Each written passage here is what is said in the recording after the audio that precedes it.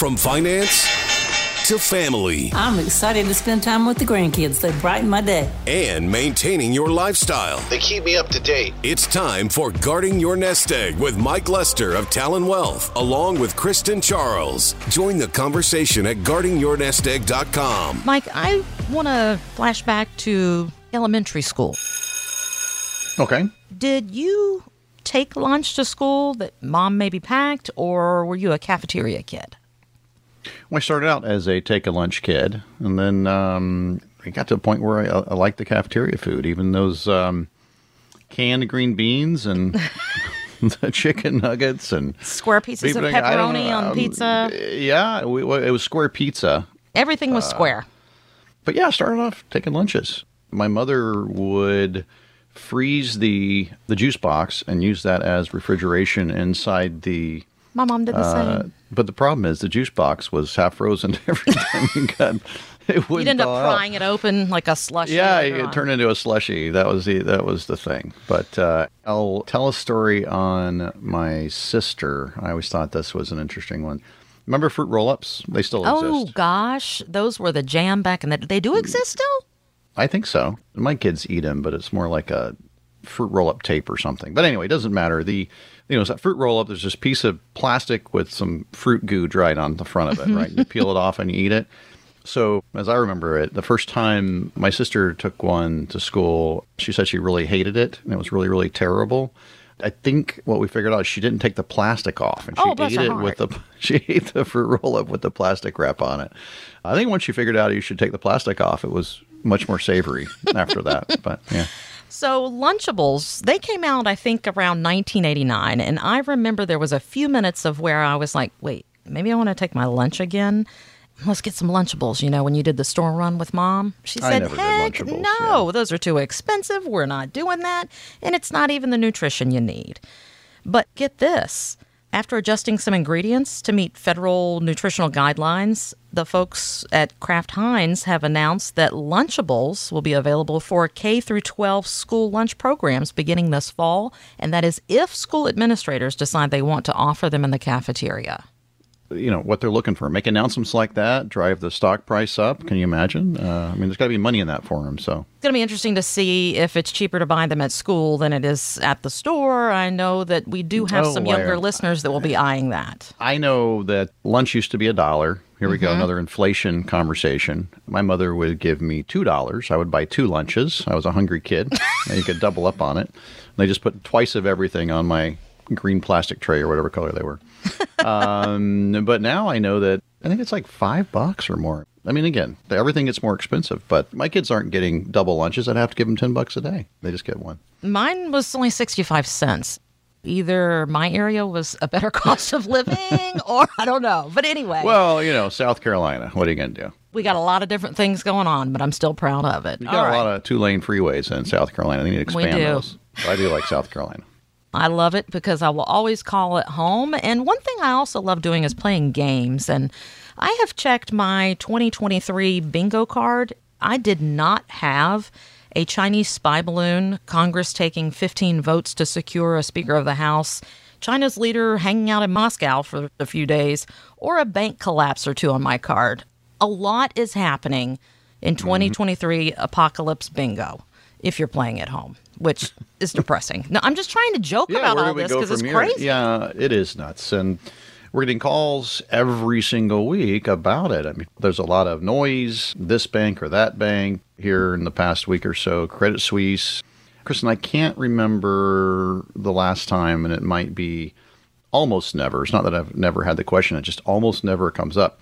What happens if my bank fails? Am I going to be okay, right? I mean, that has been out of our mind for so long, and now it's front and center, and people are legitimately concerned for good reason. Yeah. Well, an article in the Wall Street Journal titled "Smaller Banks' Critical Role in Economy Means Distress Raises Recession Risk." And it talked about how it's likely to become more difficult to secure a loan because of the trouble in the banking industry, which will dent economic growth and raise the risk of a recession even higher. Now, Mike, when you look at all of this through your fee-only fiduciary financial advisor lenses, put those on for me real quick, if you don't mind. They're really thick, and I look like an idiot in them. But a smart idiot, and that's all we care about. Yeah. But All joking aside, do you think we should batten down the hatches or lean on the old adage, in the midst of chaos, there might also be an opportunity here?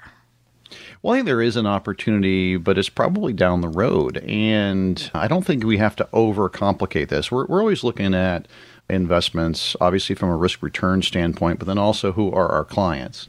And so right now, if you're looking at your investments and you've had sort of a hang in there approach, maybe through an advisor, or for a lot of people, Kristen, their retirement plan at work winds up being hang in there because they just don't have guidance on it, right? That might be your 401k or your TSP or your 403b account.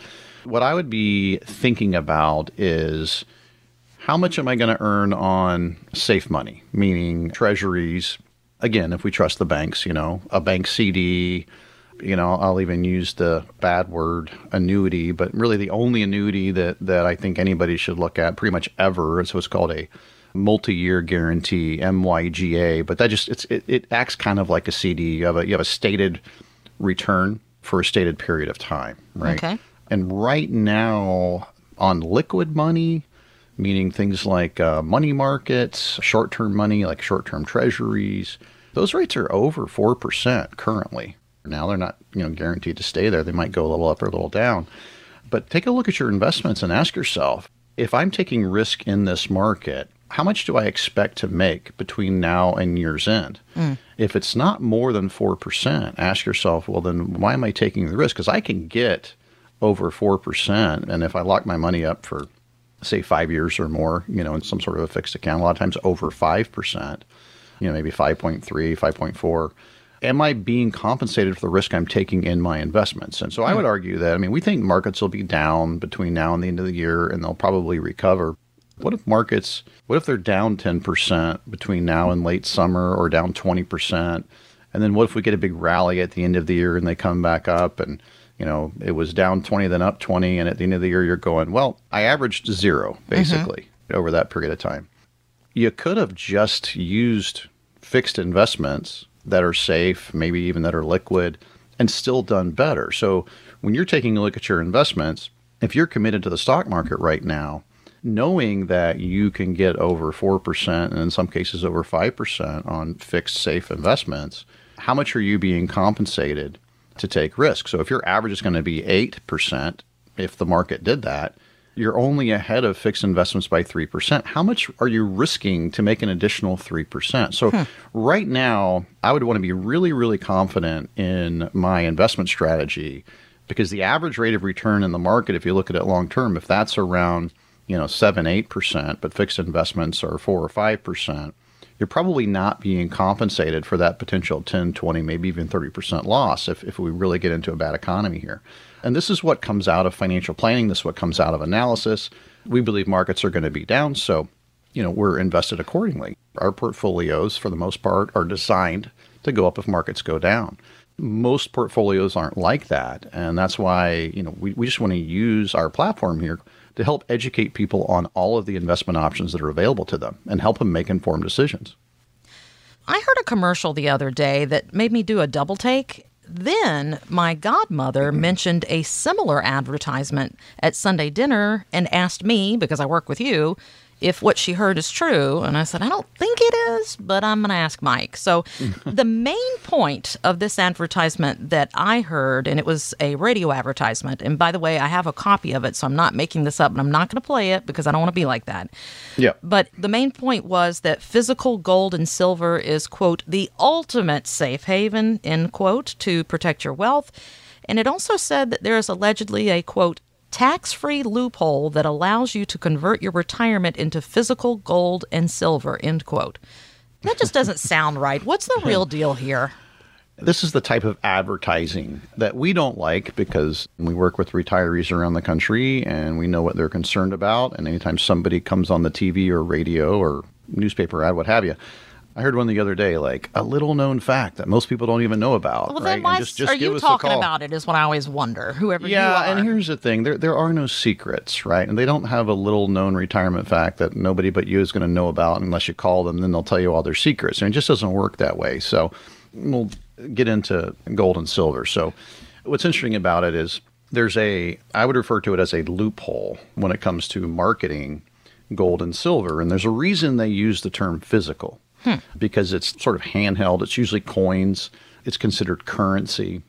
Okay. And I don't know the specific rules of the law, but what I learned years and years ago is that currency isn't a regulated asset, right? Because forever ago, they wanted you to be able to hand money, currency, to one person for that transaction and then not have to go back and do a bunch of paperwork for it, right? I mean, that would slow the whole process down. So all of these companies selling physical gold are operating within these laws to where it's not regulated by the government agencies on how they're selling it. And they can make statements that are extremely misleading. So hold on a second. There's a whole set of rules that we have to follow on this radio show, and they don't follow them on physical. So gold. They're like the Wild West, literally with this gold out there. To me, it is right, and so they're all like, "It's the best thing ever." Like, well, it's really high right now. I don't think it's the best thing ever. And if I was going to buy gold or buy silver or platinum, I wouldn't go to one of these companies that's going to charge me more than it's worth to buy it. If I want to store it with them, they're going to charge me to store it. And then if I ever want to sell it back, they'll buy it back from me from less than it's actually worth. You don't get the actual price of gold, although that helps determine their value. It's just extremely inefficient. It doesn't make sense. And you could just own an ETF that's going to track the value of gold or silver or platinum in the overall market. You don't have to pay storage. You don't have to pay brokerage fees. It makes no sense, but they're trying to scare people into that. So yeah, everybody's hearing it, Kristen. If you're listening to us and you're considering it, we don't hate gold or silver or whatever. We just don't like these advertisements, and it's not necessary to own the physical version of it. And if you do, you're always going to buy it for more than it's worth. You're always going to sell it for less than it's worth. And then you got to figure out where to put it. And know that anytime you hear advertisements that you're, wait, how does that work? You can reach out to the Talon Wealth team and get some clarity, be it from Mike or one of the other fiduciaries on the team at guardingyournestegg.com. There are apparently fewer 401k millionaires these days. According to new data from Fidelity, accounts with at least $1 million in savings dropped 32% last year, and the average balance of a 401k dropped just over 20% in 2022, right when inflation hit a 40-year high. Mike, you were talking about these losses a little bit earlier in today's show, but one study found that workers now expect that because of all of these losses, they're going to need $1.25 million for a comfortable retirement instead of $1 million. So do you think having about 20% more than we thought we needed to maintain our lifestyle in retirement is accurate given the current economy? I mean, studies are always interesting, Kristen. We just don't, I mean, we could dig into that a little further and find out who they're asking these questions to. But we do think that, I don't know that it's the market, right, based on the study, that people feel like they're going to need 1.25 versus 1 million. And, you know, that $1 million number is interesting in the sense that, you know, that was a threshold forever. You know, people thought, hey, if I can just be a millionaire, then I'd retire. And if you push it to 1.25, everything's costing more. So maybe now I need 25% more than I had before. I think the reality for individuals, though, is just going to be the amount that you need for retirement is very specific to you. And so we can't use a study to determine how much an individual that we haven't talked to yet is going to need for retirement. It's all going to depend on their retirement lifestyle, which is a direct result of their expenses, right, in retirement. But as far as having 20% more than we thought needed to maintain lifestyle in retirement, I do think that that's got a lot to do with inflation. And if you look at these numbers, it's not surprising that people that had saved at least $1 million dropped 32% last year. So last year was 2022. It was a bad year for markets. Chances are a lot of those people may have been more aggressively invested. I don't know what their ages are, right? Because we don't see that in the numbers that we're talking about right now.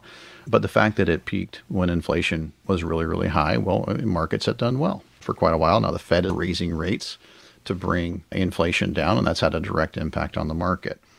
Just going back to this number and how much do I need in retirement to not run out of money? And so we all get on the computer and we all see these ads. And one of the most common ads I'll see that's really targeted to people that are retired or close to it from these digital companies that try to get you to, it's called a clickbait or whatever it's called. You know, you click and then you kind of go to an ad. They'll run things like, how long will $1 million last me in retirement if I'm 60, right? So, I mean, and who's not going to click on that? It's the question we want to know. It's very targeted.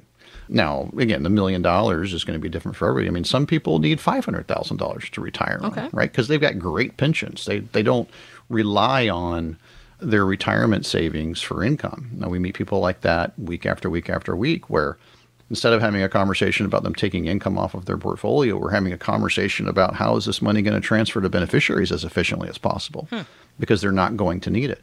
And then, that's a very specific type of financial planning. We'll talk to other people that maybe they don't have pensions. They're going to be living off of Social Security. They have a very fixed amount of expenses, but those expenses are going to go up over time. And then they have variable expenses, things like vacations. So building out a plan based on expenses, but taking into consideration taxes and inflation over time, and then providing them with recommendations. Well, this is how you can invest money to accomplish your goals. And literally sitting across the desk from them saying, hey, listen, we're fiduciaries. Our job is to help you make informed decisions. It's we can give you advice, but the biggest thing we want is you to be confident in those decisions. So let's look at all the options. Once we've done that and you've made a decision based on options, I think you can be more confident in retirement. Let's keep it simple.